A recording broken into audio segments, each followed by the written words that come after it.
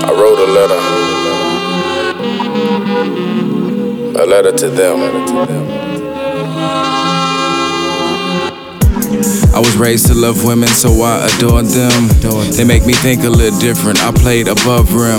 You can go and ask any beautiful girl of my past. I made her smile, I made her laugh, and it's not my fault if we did not last. Yeah, let her tell you about the passion, the beautiful back scratches, my overprotective ways, how my jealousy was attractive. I put them through some pain, and it's not one time I didn't relax it. Yes, they're women, so they want attention. There's nothing wrong. You just have to grab it. Let them tell you about the classes, what they've learned from their teacher. How I love my women, classy. How a man should always please her. Her business should be handled. That complements all of her features. Her reputation is an occupation of its own. Rule one thing first.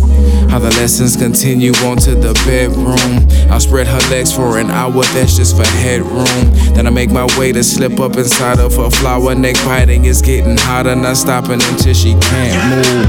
I'ma ask what you've learned from me, don't forget. And if it's one thing you've earned from me, that's respect.